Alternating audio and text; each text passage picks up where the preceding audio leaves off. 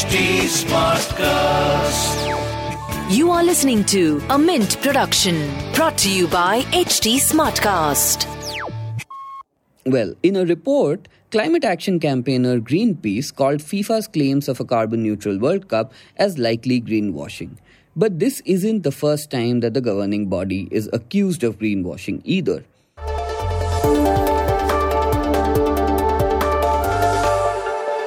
The internet gave us short attention spans.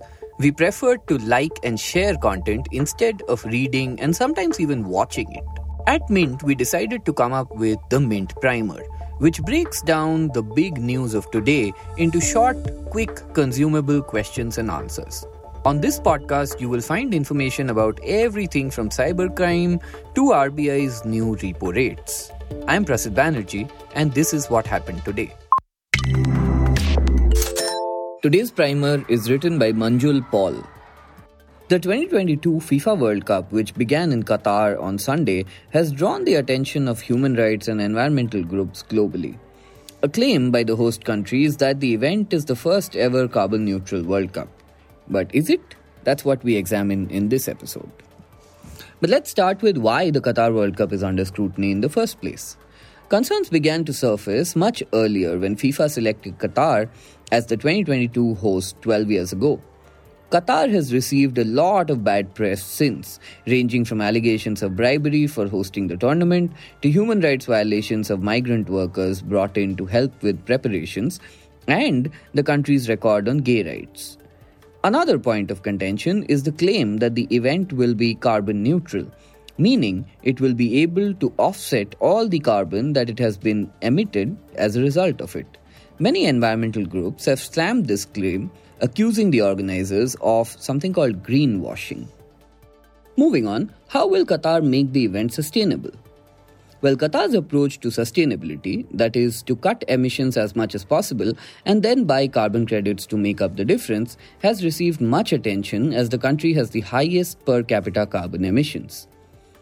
With the help of the Swiss carbon management firm South Pole, the tournament's organizers released a greenhouse gas accounting report for the event last year, which indicated that 3.6 million tons of carbon emissions will be released during the tournament's preparation and duration. This is higher than the 2.17 million tons estimated for Russia in 2018 and 2.72 million tons for 2014 Brazil. And that brings us to which of Qatar's emissions claims are overstated. Carbon Market Watch, which is an independent research group, found that building new stadiums has generated carbon footprints 8 times that of FIFA's estimate. Greenly, which is another organization, has estimated that the event's total carbon emissions are at 6 million tons. Greenly's chief, Alexis Normand, told Bloomberg that the 2022 World Cup will be the most emissive World Cup ever. But one has to wonder, were previous World Cups also greenwashed?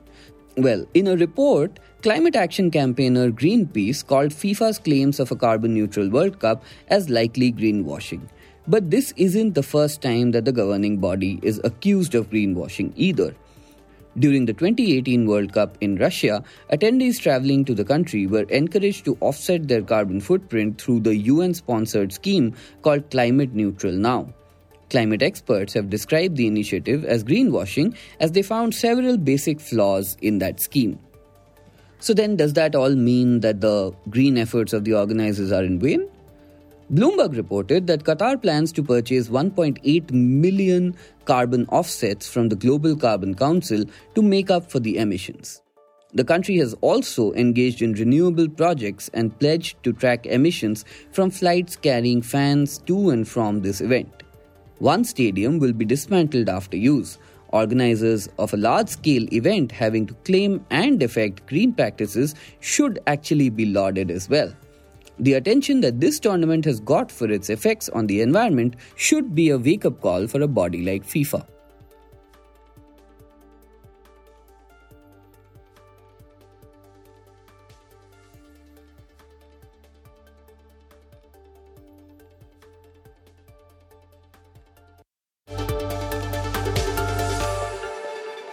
And that was a quick glimpse at today's front page.